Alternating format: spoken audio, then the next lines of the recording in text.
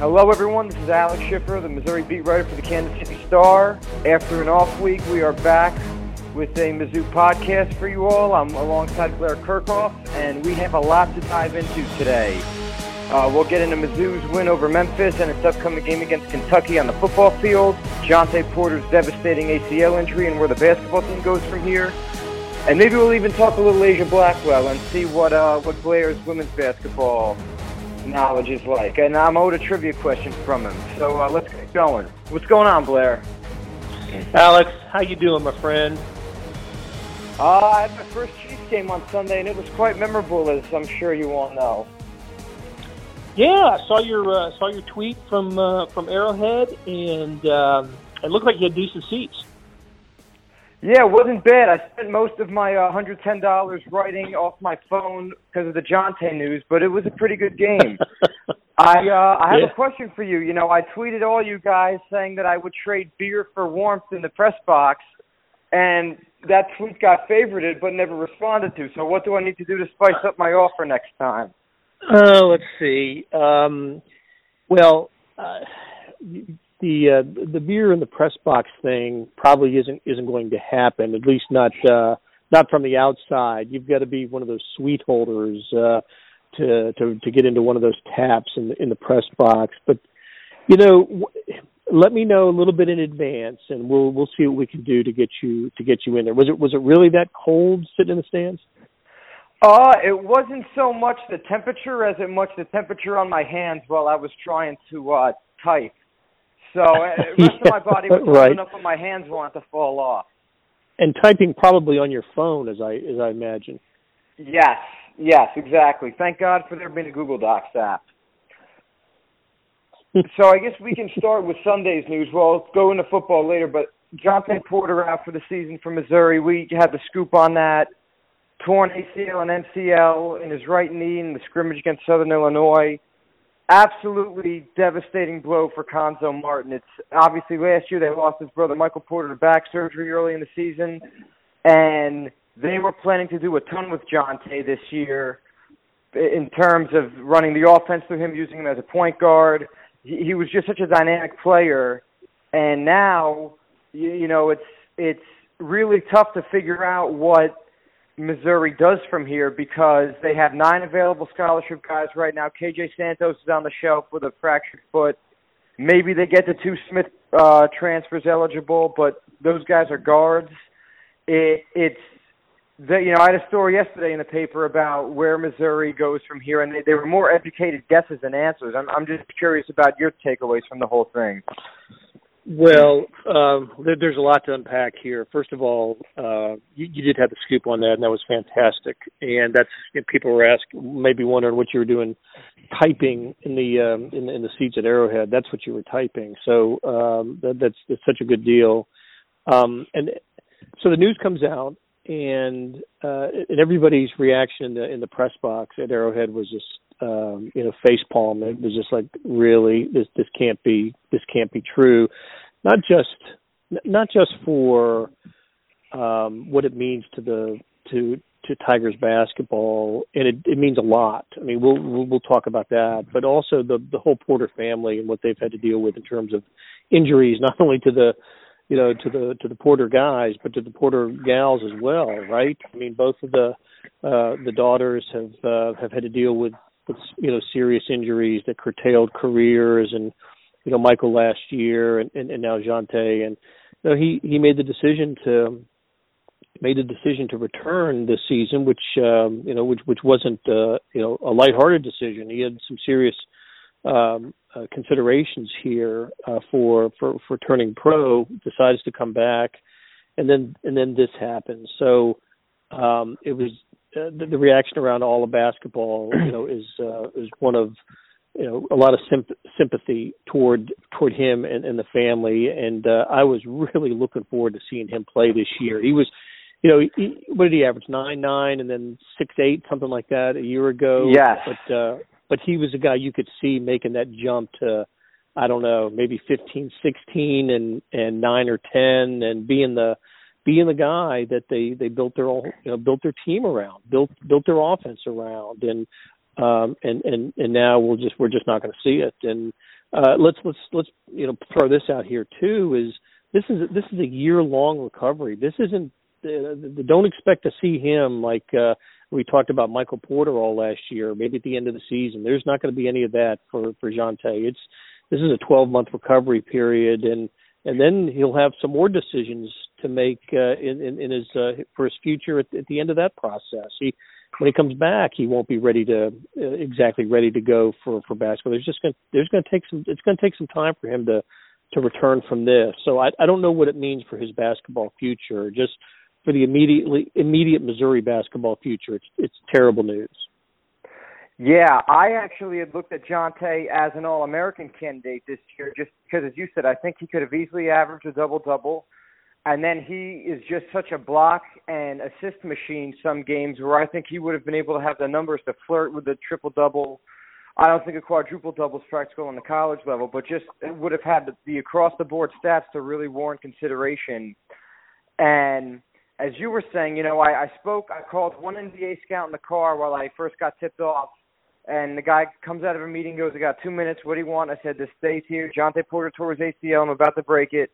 What do you think of that? And he said, Jontay Porter came back to school for a reason, whether it was for not wanting the NBA lifestyle yet or something to work on his game. He came back for a reason, and now he doesn't have a chance to really address that reason. So I wonder if he comes back for a third year. And the thing about Jontay that he has the advantage of is that he was originally looked at as a 2-year player in college when he was first getting recruited in high school. He was the youngest player, one of them, in college basketball last year. He doesn't turn 19 until next month. So technically, another year in college won't cost him really anything on the age spectrum with NBA teams. But I just think that if you're Jontay, some people have compared him to Nick Bosa, the Ohio State defensive end, and just that he got hurt, he's going to be a top NFL pick. Withdraw from school, invest in rehab, and show people what you're doing on film before the injury, and try to sell that to pro teams and everything. And I wouldn't blame him if he were to go that route because, he'll get the best medical attention in the NBA, and it's a weaker NBA draft, so I still think he could go in the first round, even if it's late first round. And the whole thing is just, as you said, devastating for Missouri, but I don't think you can blame him if he doesn't come back. No, you don't. You wouldn't. I mean, it's but he.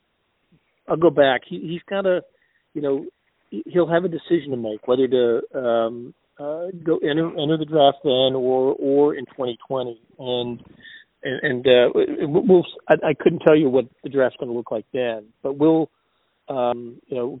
he want to play a year, maybe just an abbreviated year of college basketball before entering the pros? I wonder what the advice would be at that point.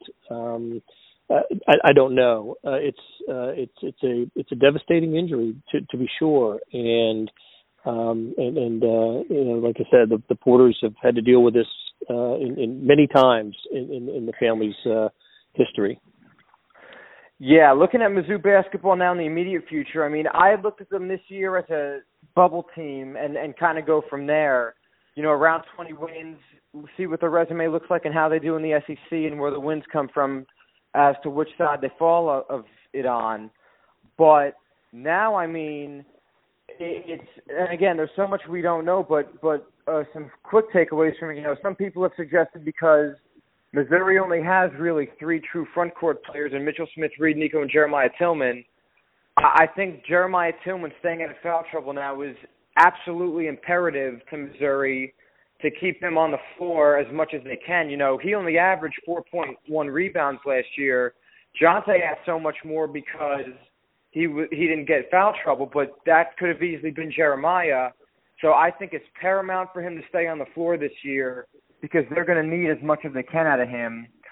And some have said about, maybe Missouri goes to like a 4-out, 1-in type of deal like Frank Hates used in his last season in the Big 12, his first at Missouri.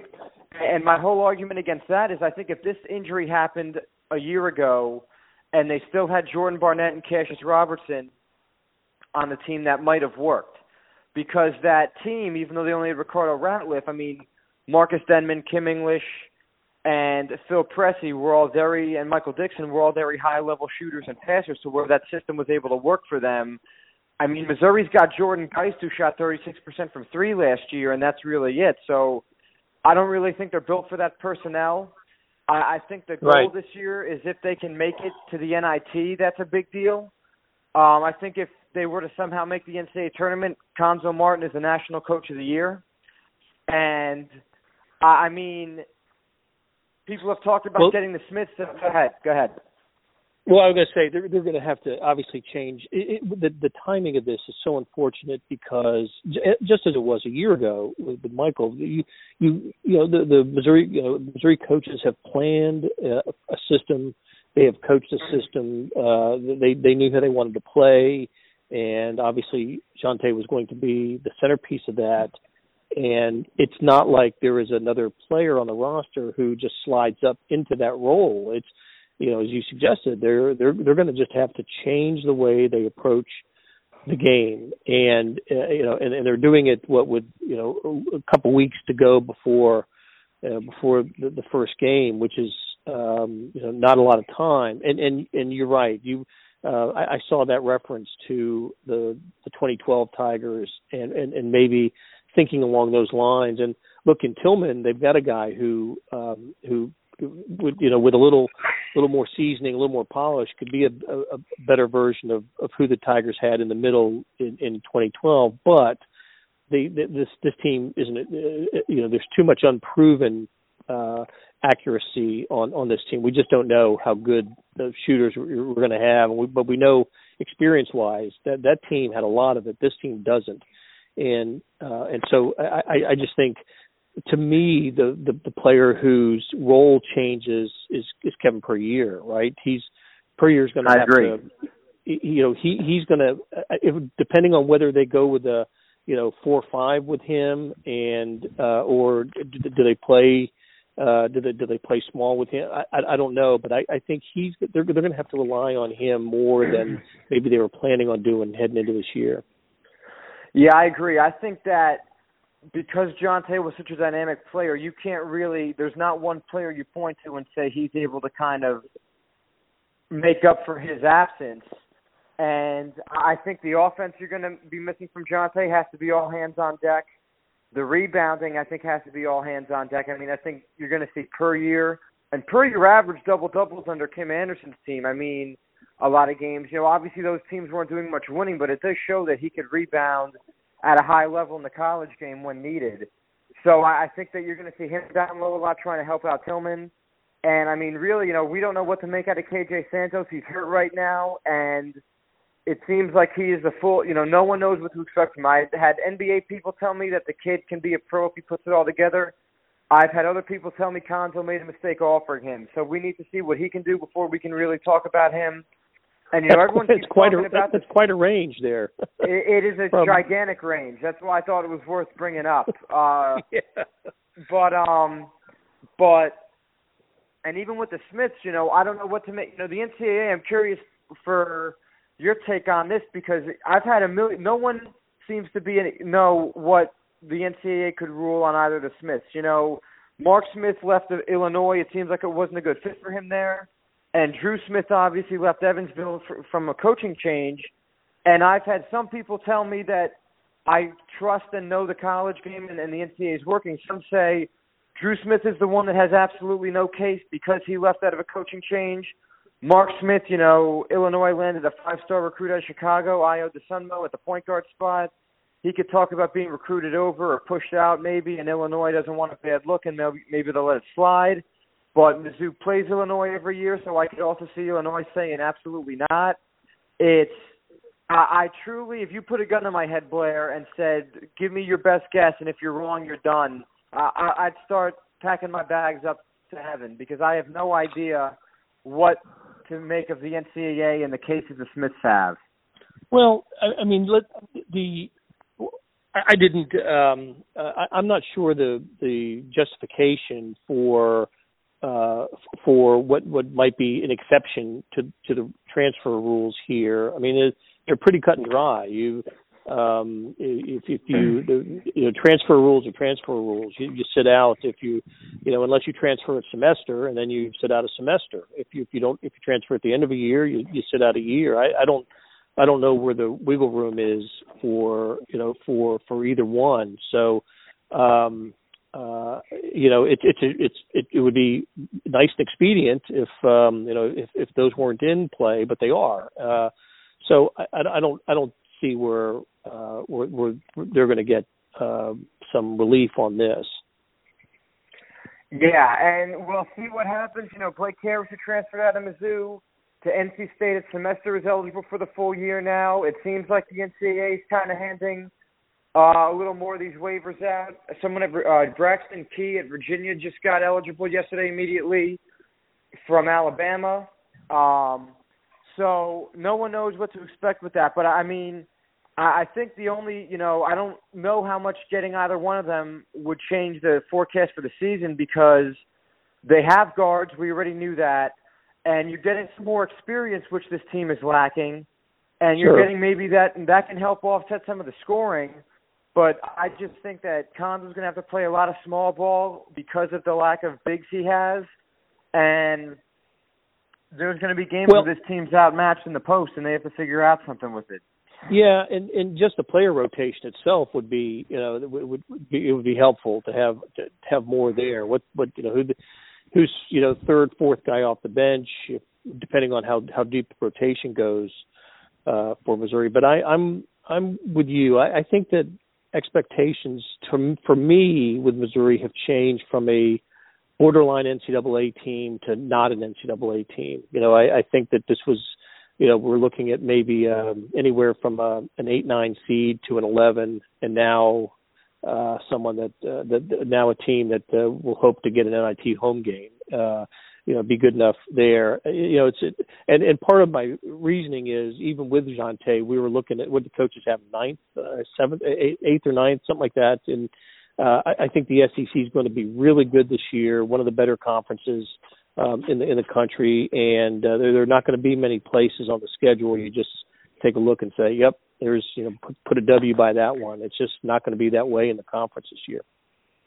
Yeah, I agree. I think the challenge is, given how loaded the SEC is this year, Mizzou was 9th, and if you look at the preseason poll, I think really 4th through 10th is an absolute toss-up. I think Tennessee, Kentucky, Vanderbilt, and Florida are definitely toward the upper part of the conference. But after that, it's really a shakeup as to how everyone finishes. But it definitely, Mizzou picked the wrong year to have an injury like this.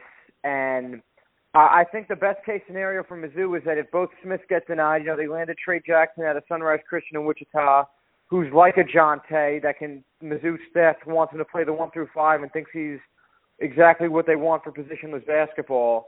I think this year the biggest thing that it could turn into is a transition year for next season. When you do get both Smiths, you get some help from the recruits, maybe a grad transfer, a JUCO guy or something with that last scholarship, and really go all in next season when you have probably Tillman back for his junior year, both Smiths, a year of experience for Torrance Watson and Javon Pickett and guys like that, and really just try to make this season go toward the next one as much as they can.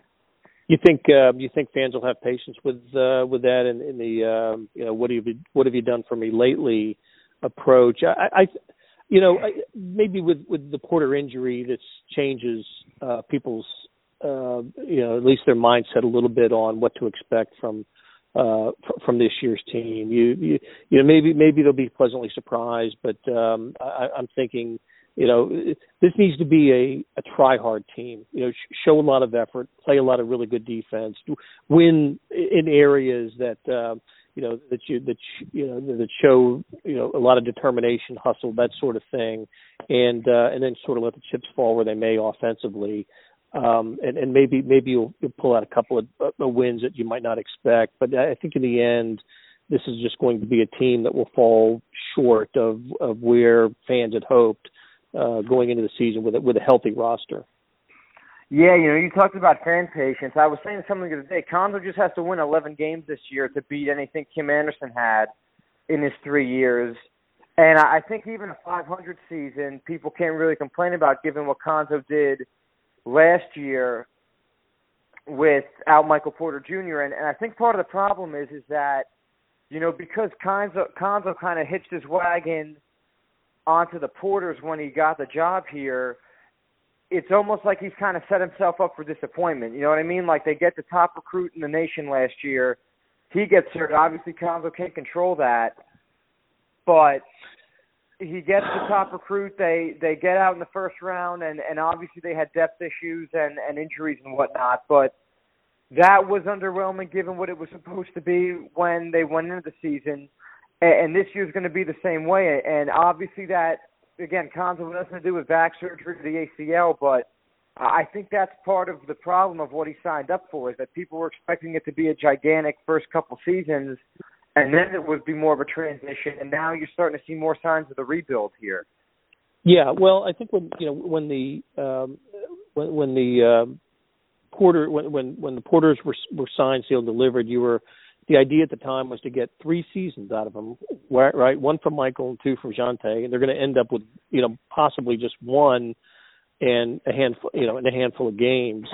So with 1 season in the books, they went from a last place team to an NCAA tournament team, and you can call last year, and it was a first round bounce out, and you can call that disappointing. But I think the 30,000 foot view of that was a heck of a job, with under the circumstances, to beat Tennessee, to beat Kentucky, to have the regular season that Missouri ended up having without a first round draft pick available to them for all but the last handful of games. I think that maybe I'm looking at it a little too optimistically, but I think when you consider everything that worked against Missouri after it looked like they had everything in place, that ended up being a successful year for the Tigers. And now they're faced with again, they're going to have to, I think, overachieve to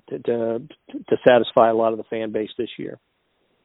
No, I agree completely. I think Cuonzo's coaching job was kind of overshadowed nationally last year because Chris Holtmann had an unbelievable year. I mean, Rick Barnes' team was picked in the stellar, and they won the whole thing. Yeah. I agree. I agree completely on it. I think Cuonzo would have gotten a lot more recognition had stints like that not happened. Yep, no doubt.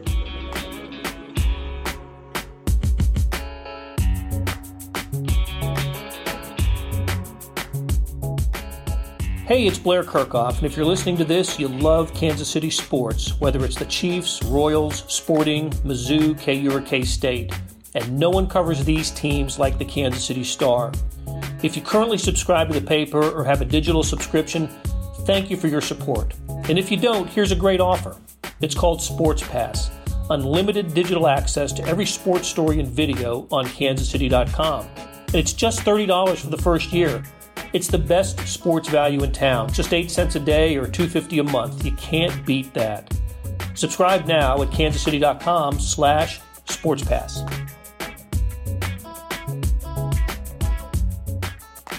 Transition over to football. Blowout win for Missouri last week against Memphis. It's a pretty good Memphis team. A lot of people have been saying how the week before Memphis lost a heartbreaker to UCF, and that was more their Super Bowl than Missouri was. And the Tigers caught a break because obviously Darrell Henderson, Memphis tailback, enters the game as the nation's leading rusher. Seems like they never fully said this, but the talk in the press box was his hamstring tightened up early in the game, and that's why he left early. But, I mean, Missouri had that 17-0 run they gave up to Memphis in the second quarter, and then after that it was really just cruise control. I mean, Drew Lock looked like his old self. The receiving core, Albert O had a career day with 3 TDs, 159 yards receiving. Larry Roundtree looked good in the run game. It looked like the Missouri offense we'd seen earlier in the year. And the defense, I mean, did enough. They kind of got, again, I kind of gave them an incomplete just because they didn't have to deal with Henderson in the backfield. But they had 2 interceptions in the secondary, which is something we haven't seen a lot of this year. The pass rush was active, which we hadn't seen a lot of this year. And they were able to get some stops when Missouri needed them to, when they were able to kind of have this thing wrapped up by halftime. Well, I think if anybody just saw the final score, they'd have thought, well, just a Drew Lock and Missouri offense at its very best, and it was Memphis. It was a non-Power 5 conference opponent that really hadn't, even though they had the disappointing outcome against Central Florida in the rain the previous week, they still hadn't really beaten anybody. So let's just dismiss that as a non-conference win.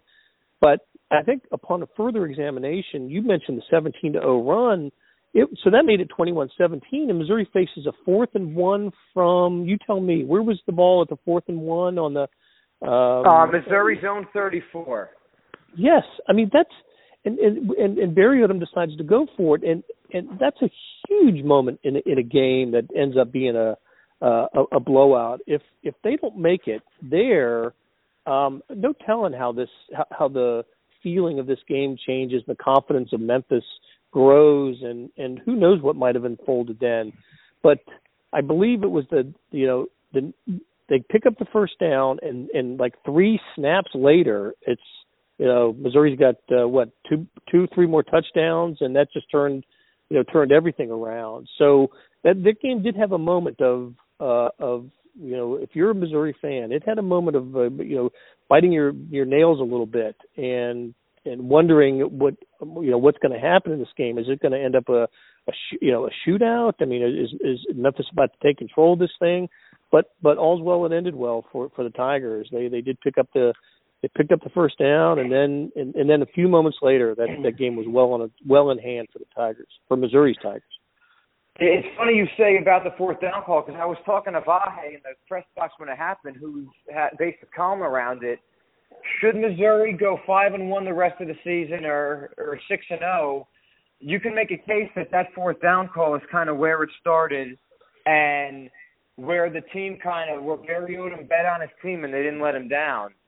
So yeah. I agree with that completely. I think that call was gigantic. It's funny. I think Barry Odom kind of downplayed it after the game when, with it being kind of a trying time for him, I would have, if it were me and I'm no football coach, I would have taken any question you wanted about the 4th down call, because it really did show him kind of growing as a coach. And I don't know if that's a call he makes last year and his first year for sure.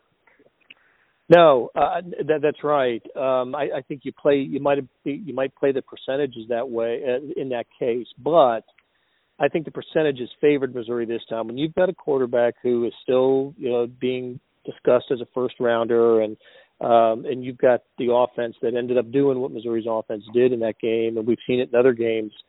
I think that reduces the risk quotient in that scenario. I'm sure that there is an entire chapter in the playbook devoted to situations like that, and Missouri could have pulled out any number of plays to pick up the first down, and they called the right one, and they got it. And while I'm thinking about it, and I know this is apropos to nothing, but how much better does Missouri's win over Purdue look right now? I know you and I were there, and I remember thinking as we were leaving the stadium that night that this is a Purdue team that's absolutely not as bad as its record. They dropped to 3-0 that night, and they were going to start beating some people. And they did that right away, and then they just picked up a monster win on Saturday night against Ohio State. So and just destroyed the Buckeyes. So I remember people being a little disappointed. Missouri had that game in hand and let Purdue get back into it. And then had to win it at the gun with a field goal. But gosh, I mean, what Purdue has done since then has been really, really amazing. And I think we saw the beginning of that night with David Blau and their effort against Mizzou. No, Barry Odom said today at the press conference, he goes, that win looks very good now, doesn't it? I think Rondell Moore, even though this isn't related to the Missouri beat fully, it has already solidified himself as a freshman All-American. He's ridiculous. Ohio State had absolutely no way how to handle him, and Missouri did a decent job against him now in hindsight. And I kind of wonder with Purdue, if they had David Blau as their quarterback those first 2 games instead of kind of rotating him, rotating. what's their record right now? I mean, that he had his coming out party against Missouri, and then he hasn't really looked back since. So, no, I think that win has aged very well for Missouri, and when it comes time, assuming they make a bowl game, I'll do them some favors. For Saturday, Kentucky comes in. It's the best they've been, it looks like, under Mark Stoops, the 12th in the country. I think it's worth noting that Kentucky has had some pretty hot starts before under Stoops, and the second half of the year hasn't exactly been their calling card. But they have Benny Snell, who's probably first-team All-SEC running back this year. Probably leaves early for the NFL. They don't have much of a pass game at all. I mean, I think they threw for 17 yards against Vanderbilt or some ridiculous stat like that. Completed 3 passes in that game. Yes, and Missouri's defense has been pretty good against the run. We said earlier how they got a little bit of a pass because of avoiding Darrell Henderson. And Kentucky's defense has really been what's made this team so good. As we said, they're limited on offense, but they are, I think, 12th in the country in total defense. They are top 2 in the conference in total defense, scoring defense, rushing defense, passing defense. They're really good at keeping teams from scoring out of the red zone. Josh Allen, their linebacker, looks like an All-American. He's got 8 sacks already. He's all over the field. And the knock on Missouri has been that they don't do as well against good defense. The same thing with with Drew Lock. I was telling Vahe at the Memphis game, I said, and he didn't use this in his column, so I'm not totally offended, and maybe you do if it's warranted on Saturday, but I feel like Kentucky and Florida were the 2 teams before the beginning of the year that we said those should be wins for Missouri, but we haven't seen them yet. Let's see what it looks like. And now they're both good. Barry Odom had a chance to beat Georgia, didn't do it. South Carolina isn't as good of a team, but he whiffed that. I feel like these are, with the way the schedule is looking the rest of the year, these are Odom's 2 chances and Drew Lock's 2 chances to get a win against a ranked team, silence the doubters, and really put Missouri in a chance to finish with 8 or 9 wins for the rest of the season. Well, no doubt about that. I mean, when you look at the schedule and you're back in the preseason, I think in the first half of the season you saw a couple of games that looked like they would be kind of toss-up games that would help define the season, and those were at Purdue and at South Carolina. Maybe before the season began, you might have been happy with a split in those games, which is what happened. But the fact that you once you win the first one, you want to sweep them, right? And want to feel much better about about the rest of the season. It didn't happen. The South Carolina game was a complete giveaway for the Tigers, and a game they absolutely shouldn't have lost. So I look at the remaining schedule and I see the same things in the 2 opponents that you've identified, Kentucky and Florida, as look, they're ranked. They're better in they're obviously way better in the standings right now than Mizzou, which is looking for its first conference victory, and Kentucky and Florida, along with Georgia, are all 4-1. So, but it's odd that you see an unranked team favored by as much as Missouri is against a team that's, what are they, 12th or 10, whatever they are. They're 12th, yeah. 12th. I mean, that's kind of eye-opening. It's really eye-opening to see Missouri ranked or favored by 6 over a touchdown over a team that's ranked so far ahead of them. But I think that's what I think that's an accurate perception. With Missouri playing at home, with the strengths that Missouri has, matched up against Kentucky strengths, I think home field makes a difference here, and I think this is. If we always come up with themes and try to frame football games, and that's exactly what this is. It's the Drew Lock opportunity game, the one that he needs to, and Missouri needs to really take full advantage of. There is an opportunity here to really make a statement. I don't want to take it back into the Heisman conversation. That's not impossible, but I think the Heisman's well been locked up by Tua at Alabama, but to be part of the conversation, maybe get an invite to New York. I think with if Missouri finishes strong and Lock's numbers are what they were last weekend, then he's absolutely got that chance to be part of the conversation. So it's big, and it's big for so many reasons, but that's just one of them. We're unlikely talking about getting back into the SEC race, but to beat a ranked team, which I don't believe Barry Odom has done, and Drew Lock, and to beat a team that you think is going to finish with a winning record, which in a Power 5 conference, I don't think that's happened either. That's what's in front of Missouri, and I think that's what the curiosity is. The big curiosity is about this game. I agree. A side story for this game that has the interest of fans, and I'm going to try to get him on the phone. I've a loaded phone slate for today. I have you, Asia Blackwell this afternoon. I'm trying to get Jerry Blanton, former Chief Kendall Blanton's father, on the phone, and Kelly Bryant, the Clemson transfer quarterback who's visiting for Missouri this weekend. It's Missouri, Arkansas, and North Carolina, the three main teams for him. I give Barry Odom a ton of credit. I mean, when the joke with Mizzou fans this whole year has been, because they clearly are looking for a graduate transfer quarterback, is that, well, Jalen Hurts is an option, Kelly Bryant's an option, and you kind of look away laughing because those guys have the option of everyone in the country, essentially. And Barry Odom has gotten Bryant on campus for a visit now. So, and Missouri, North Carolina, Arkansas are the three main schools in contention for him.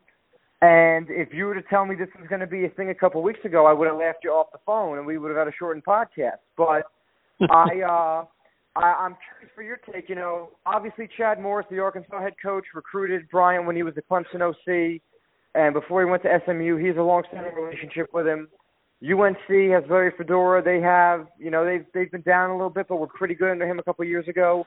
My whole thing with Mizzou is that should Bryant come, he'd be the starter from the second he stepped on campus. If Alberto skips the NFL draft and comes back a year, they still bring back Jalen Knox, a couple of the young receivers, all three running backs, barring one of them barring Crockett gets hot late and leaves for the NFL. And they only lose two starters on the offensive line. This is a young defense that they're going to miss Terez Hall, Brandon Lee, and Terry Beckner next year, but there's not a lot that leaves the defense. I think that there's a lot to like about Missouri in a situation should you want to come here. I like your argument. I do. I like it a lot, and of the schools that you mentioned, I think North Carolina's I wouldn't put a lot of faith in that one. I'm not sure if Larry Fedora is going to be there after this year, so they're having yet another disappointing season.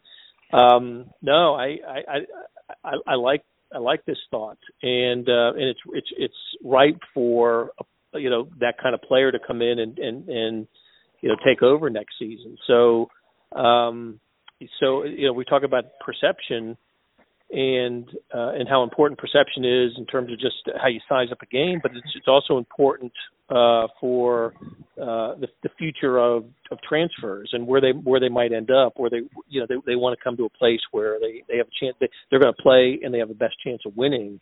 And I like the scenario that you set up for Missouri next year. So who knows? That'd be pretty cool if it happened. Yeah, and Arkansas and North Carolina, I think, are the two programs that are kind of in rebuilding mode, as you said, or I don't really what to call North Carolina, because as you said, they've been disappointing, but there's not really any signs of I don't really see a light at the end of the tunnel with them right now. Missouri's kind of the school that's not in that situation. And, I thought for next year that without Drew and Emmanuel Hall and a couple of other guys, maybe that they just try to get to a bowl game and claw their way to 6-6. You put Kelly Bryant running that offense, maybe they can get 7-8 wins and not really show much of a downward step in what was looked at as a transition year for Barry Odom. We'll see. We'll see.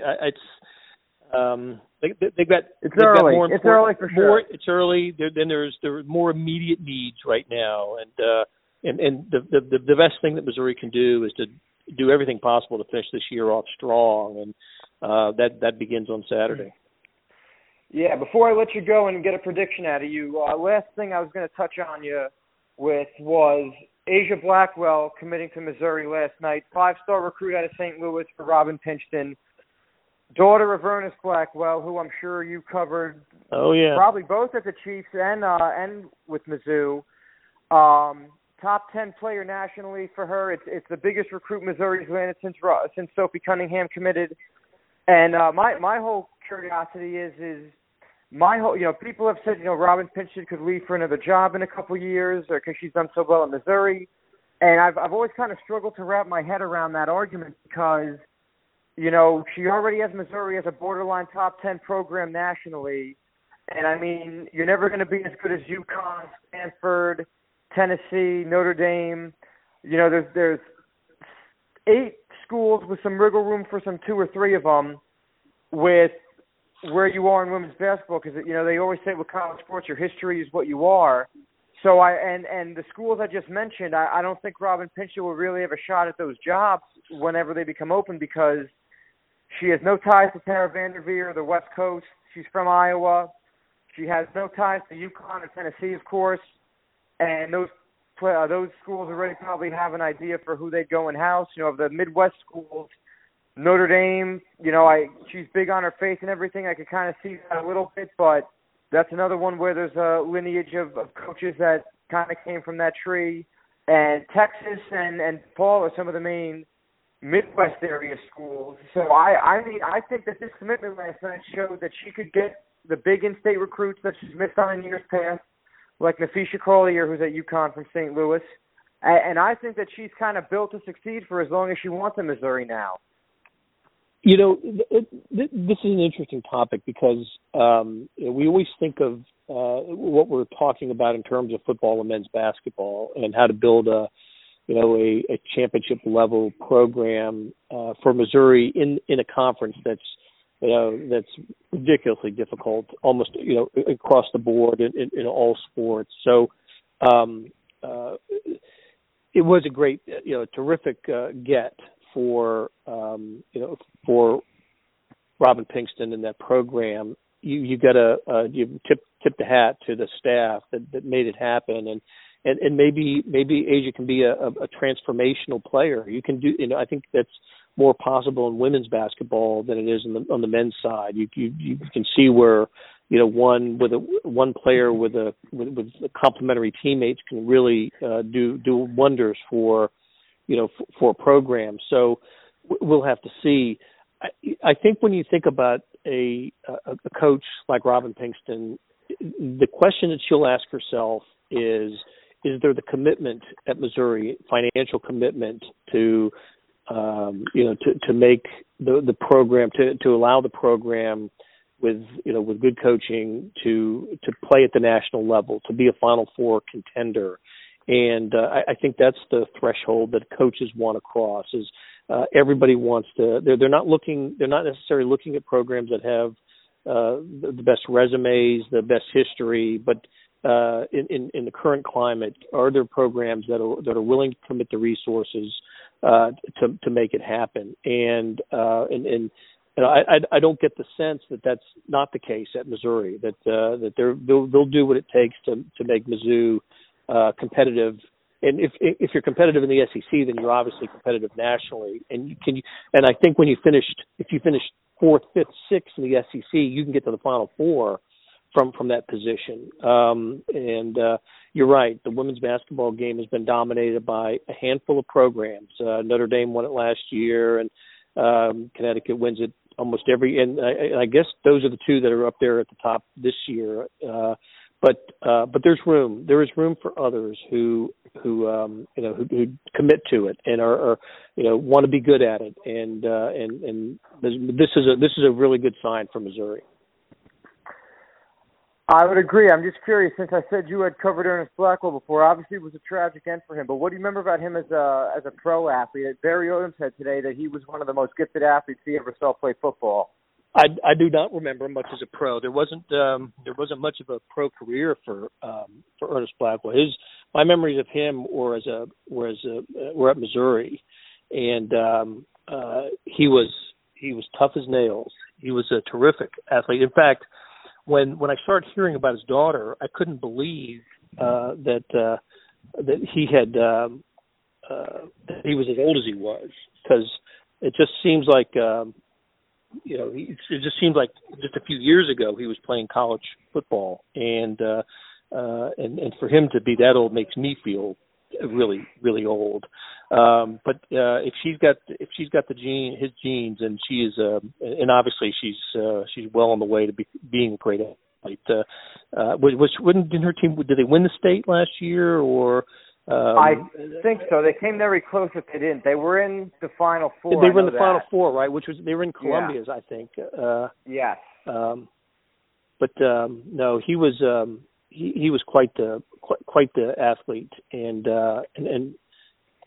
but again, I just don't remember him as a pro, and I know he was with the Chiefs, but I just don't remember the pro years for him. Gotcha. Fun fact, KC Star connection to the Blackwell family. Our own Jontay Porter played high school basketball with, I forget if it was Ernest's older or younger brother, but he knows the Blackwells really well, and he played basketball in high school with one of Ernest's brothers. Toriano knows everybody. Yeah, he does. He absolutely does. Yes, that is. He knows everybody in St. Louis and Kansas City. That's what's amazing. Yeah, he grew up down the street from Mario McKinney's father. He's been bigger for me for source building than I can do on my own. I just play his name and I'm in the door. I just got to start dressing like him. Will I see you Saturday, or am I getting Blair, or am I getting Vahe or Mellinger? We're still working that out. But you're going to get one of us, that's for sure.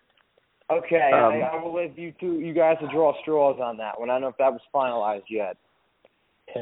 Yeah. So, all right. So you ready for your trivia question? Yes, I was going to say before. Give me my trivia question, then we can end up making predictions. All right. Let's. This easy one for you. This is a slam dunk, and it's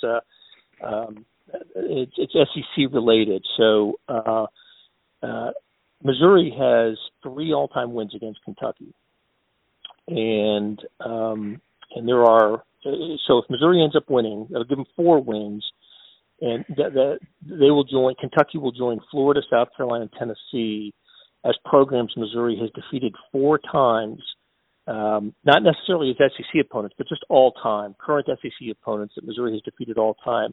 That leaves 3 above that group that Missouri has more victories over. Now, they don't have to be in the SEC, but just all time. Can you name, I'll make it easy. Give me 2 of the 3 opponents that are currently in the SEC that Missouri has the most all-time victories against. I'm going to say South Carolina, because they've had a history of them with bowl games. Is that one of them?